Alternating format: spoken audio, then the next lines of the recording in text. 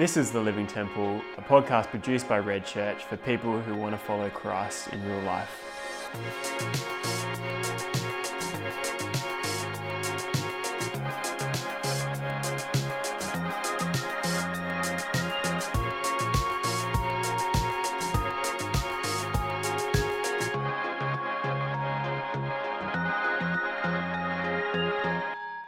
Good morning, Mark. Good morning. How Libby. are you? I'm well. Good. We are meeting in a very different location today. Yes. It feels very different. It's not a home. Yes. Where are we? We are in the Strange building. It's a Strange building. Yes. That's on Put of Red, affectionately known as the Metricon Hut. Let's just leave it there. There's no insulation. I don't think it's built to code. We inherited it. Please don't arrest us, or please don't let it fall on our heads. But we will be able to hear some strange sounds. We have currently some things happening outside. Yes. People are marking lines in a car park. Yes.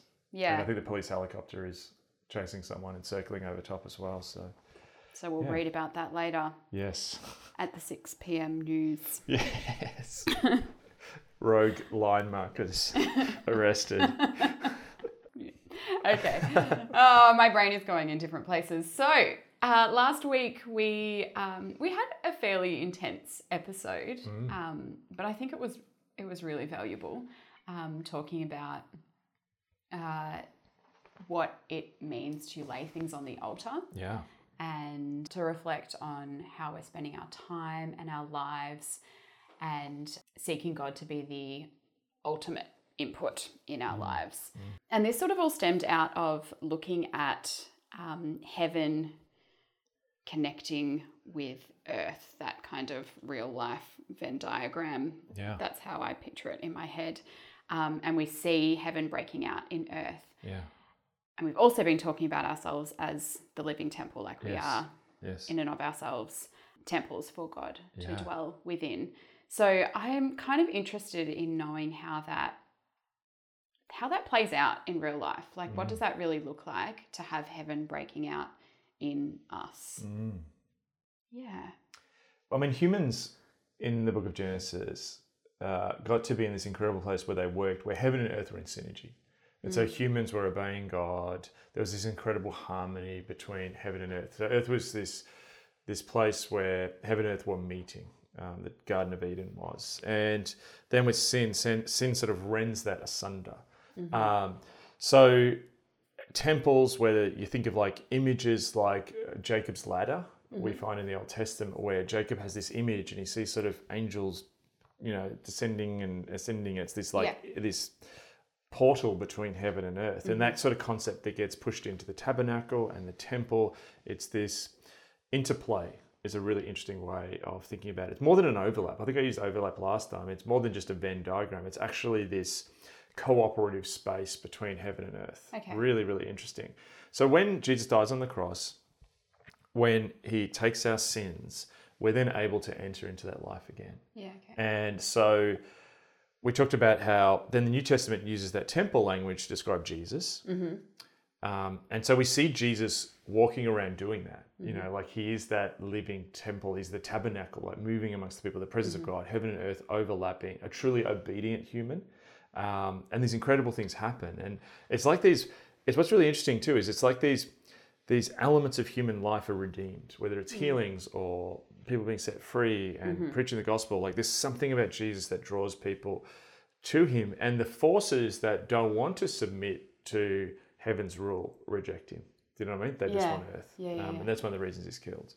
So we then have this other concept of the church as the living temple, and we've spoken about that. But then there's this other one of like us as living temples. Yes. And like this church is made up of all of us being living temples. But there's one particular element I wanted to just share about being a personal living temple and what that means. And as I've sort of reflected on this, so most of us, when we think about the Christian life, because we're so shaped by, I guess, our culture, and not just our current culture, but Western history, which is, it's about these states that come and go.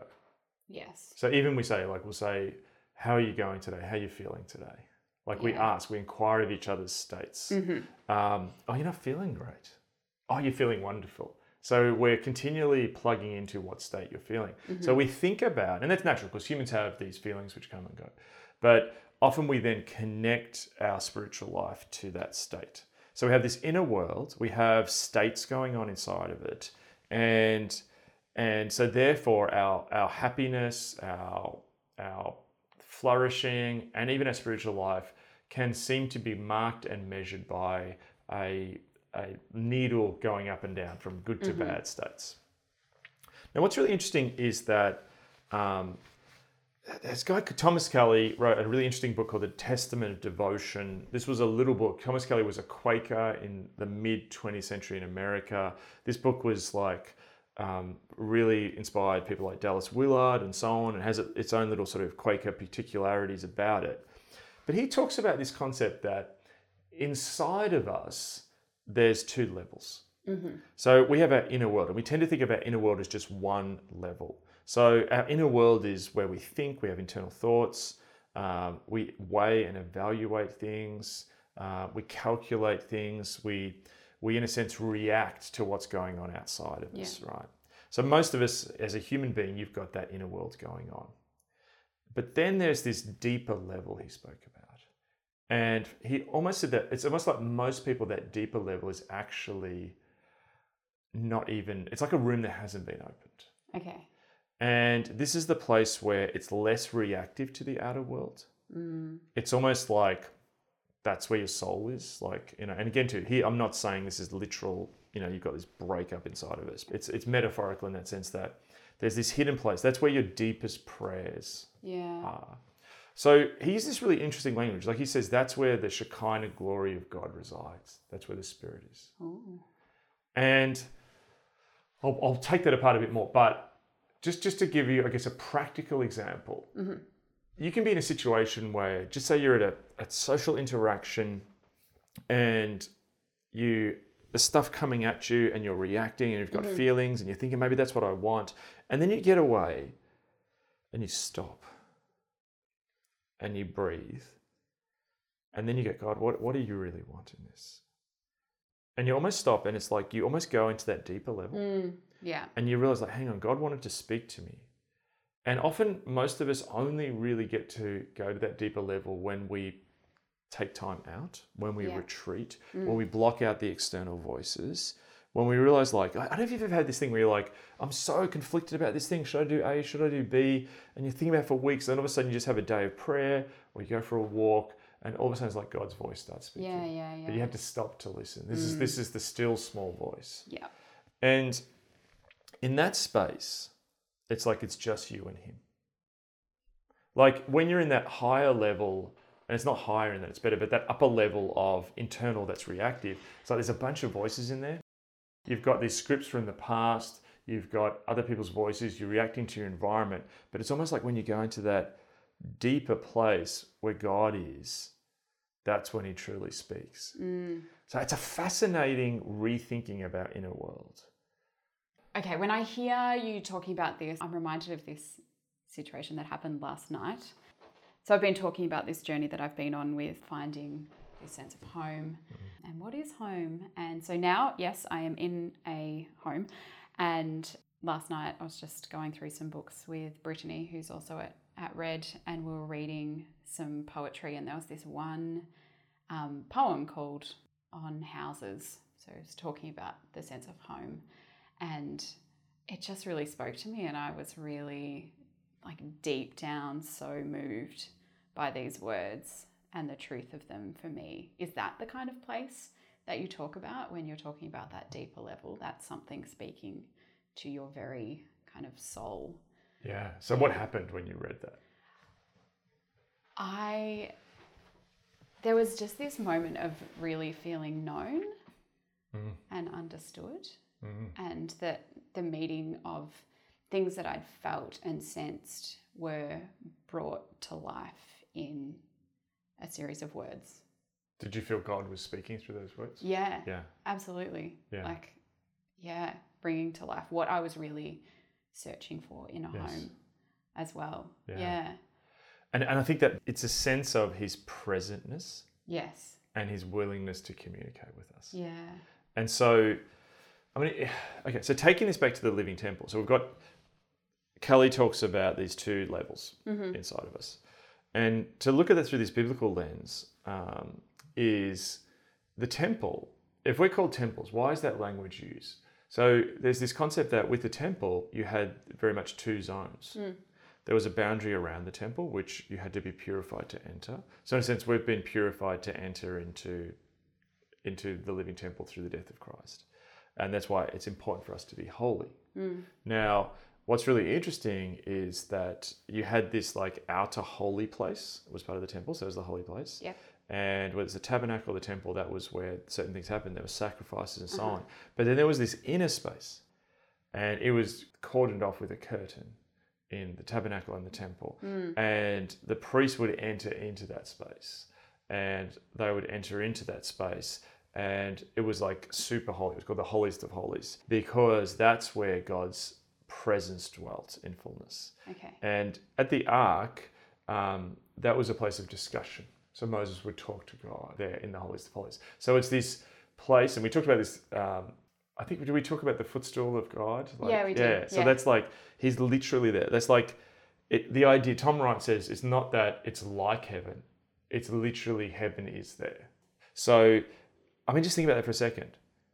So we get that concept in the ancient temple, that literally, I mean, imagine you're the high priest the first time you've ever been in there. You've been trained your whole life. You're a Levite. You're the high priest. You go in there for the first time. Like, you're literally going to heaven. Like, insane. And God's like there. That's his footstool, you know. And we really struggle to figure that out in our present kind of consciousness. Totally. It doesn't make any sense. Because we divide the world into supernatural, non-supernatural, or we divide the word into sacred, secular. So it undoes all those categories. Yeah. You know what I mean? Like, and I think that's really key to be Christian. You actually have to undo those very Western modern categories and actually see like what is the biblical text asking us to see here, and seeing through that lens. And so, okay, so that concept then, the Shekinah, where God's presence is there, and to enter into that space, people were afraid that they would literally die. Yeah. Because if you saw the face of God, you would die, because if you're impure. Now just think about this. So like the priest, the holiest guy in Israel, could get in there like once a year, right? Yeah. But then with Jesus dying on the cross, we have access. And it's like Jesus is a high priest, provides access, the book of Hebrews says. So we have access to that holiest place to actually, we have that sense of heaven being inside of us. But how often do we access it? So to sort of use this analogy, we've got the holy place. And so I think what lots of people are doing, they're sort of like, okay, I've got this holy place as my inner world, and I'm trying to work out what God wants. And I go into that place and it's reactive sometimes because there's a lot of earth in there and stuff like that. But almost like, I would say like that first level that Kelly's talking about, that's almost like the earth. But then the holiest of holies inside of us, that deeper level, is heaven. Yes. And when those two things come together, that's when something incredible happens. And I've just been so fascinated in the last 3 or 4 years of when I read the biographies and testimonies of the great, great Christians, and not great because they had power and money, but great because they had this incredible communion with God. You see this commonality of experience. Dallas Willard loved this book, which was written, I think it's been written about 100 years ago. It was like the lives of the famous Christians. And he was looking like, what's common to them? And you see this commonality where it was like they walked with God. So inside of us then is this holiest of holies. But the sad thing is you realize it's like, imagine if it's a room which never gets opened. So what happened with you is like the curtain pulled back then. Yeah. Right.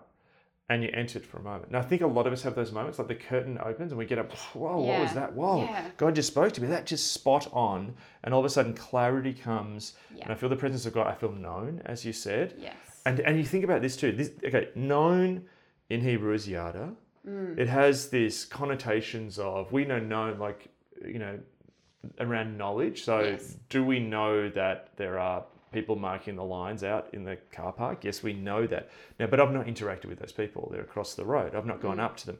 This biblical sense of knowledge, a yada of knowing, is actually being in a deep, intimate, personal relationship. So the Shekinah glory, God's presence is within us. Jesus is in us. The Holy Spirit is in us.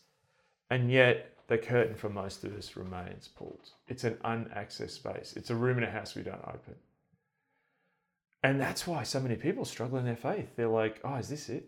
Is it just I'm in the holy place and I'm outside and, okay, I'm trying to be a good person and trying to think about things like a Christian. But so few people then go, no, I want to go deeper. Yeah. I want to enter the holiest place. And God's like, God's in there saying like, I want to walk with you. I want you to be close. And so we have access through Jesus' death on the cross to live in that constant devotion with God in that inner space. But so few of us do it. Yeah. And I feel like, you have these moments where you do have those glimpses and the curtain is opened.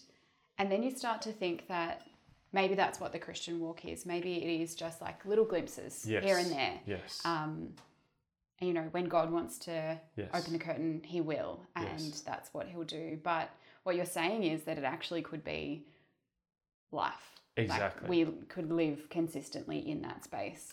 Yes. Yeah. So what happens is, because of how God works, and God's always like Mike Frost said, I heard him give a talk years ago. He said, like, God's always making passes at us. He's like always winking, and and so it's like this thing where like that happens. So it could happen for us. So like what'll happen is, we'll be at some big conference maybe, and something happens and some preacher speaks and something hits you and the words open and like bam, or during time of worship, or you go to that mountain vista or you read that book of poetry like you did last night. And then we're like, okay, so that's it. So then we try and replicate the externals. I've got to go to that conference next year. I've got to go back to that mountain place. I've got to read that poetry again. You get there and I'm reading it and it's not like it was. Right? Yeah. So it's like a married couple who, I don't know, on a date have some experience and then continually try to just live on that date and go to the same restaurant, eat the same dish and wear the same clothes and buy the same flowers or whatever people do. And so exactly right. The invitation here is to walk with him. Yeah. Walk with him. And to return to that overlap of heaven and earth where God is present and humans are like in that Eden-like thing of they're walking with him and they're known and they don't feel shame. They're with him. That's the invitation. Okay, Mark. So I just want to pause for a little side question. You've mentioned a few times the Shekinah glory of God. Yes. And I was just wondering if you could unpack what that means. What is the Shekinah glory? Yes. So essentially Shekinah is a word that comes in later. It's a Hebrew word that comes in later and you find it in both Jewish and Christian sort of concepts. Okay. But really it comes from this concept of God dwelling and God dwelling in his fullness. So like God dwelling in his fullness, and God does appear at different times in the Old Testament before Jesus comes, but people are afraid of losing their life. Yeah. So there's this sense of God dwelling in his glory and his fullness. And his glory and his presence is like a double-edged sword.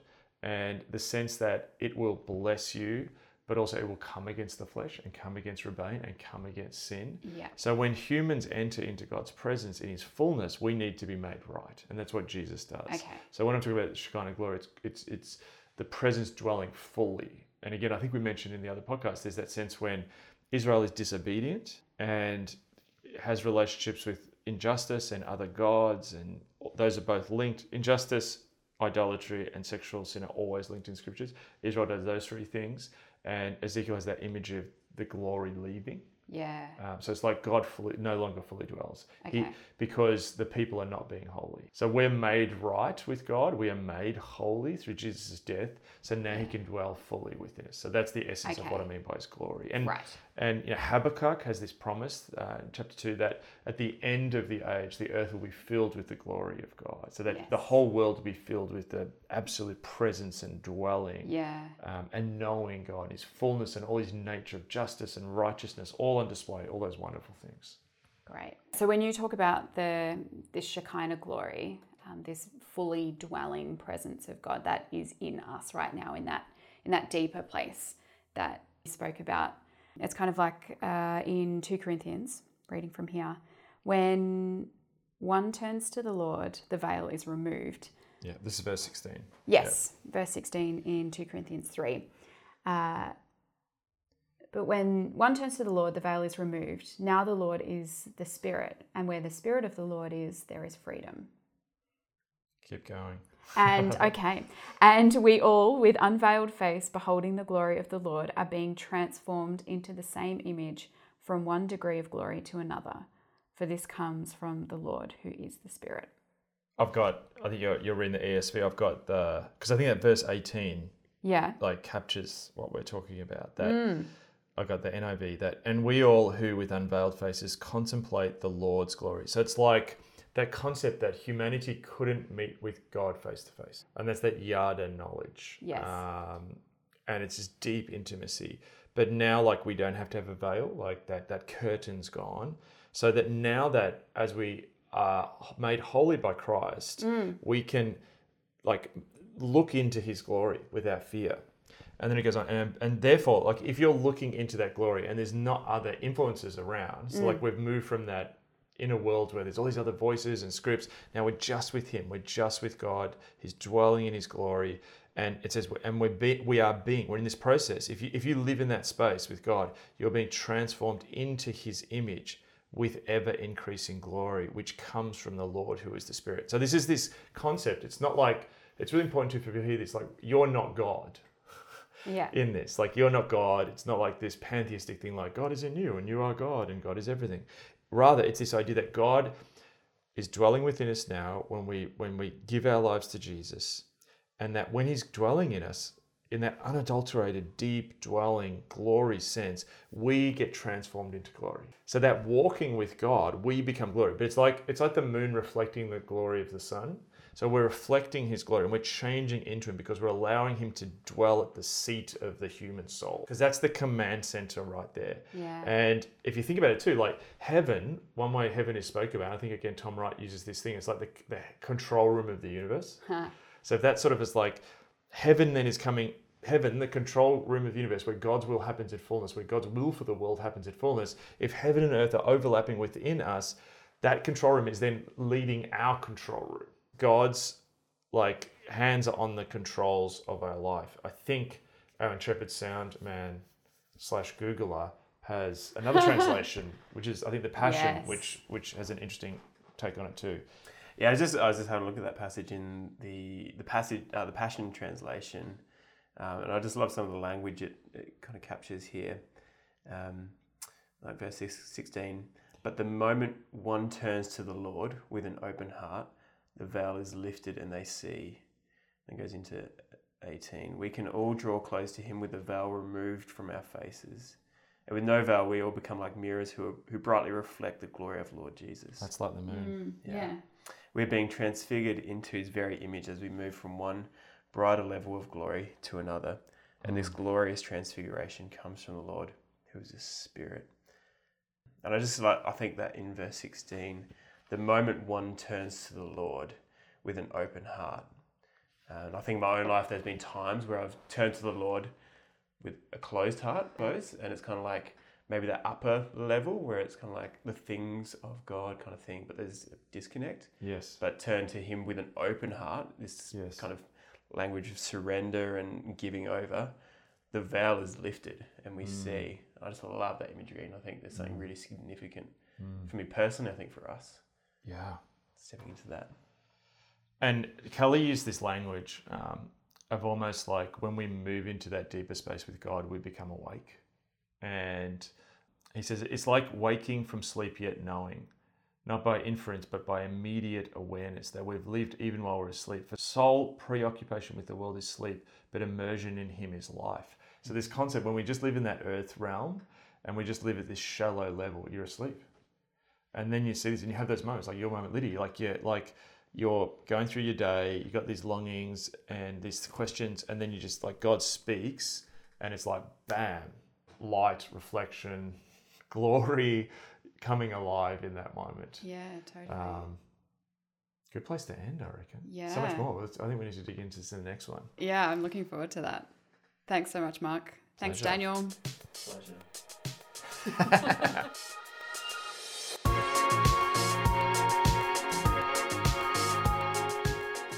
You've been listening to the Living Temple podcast. For more information and resources, head to thelivingtemple.org.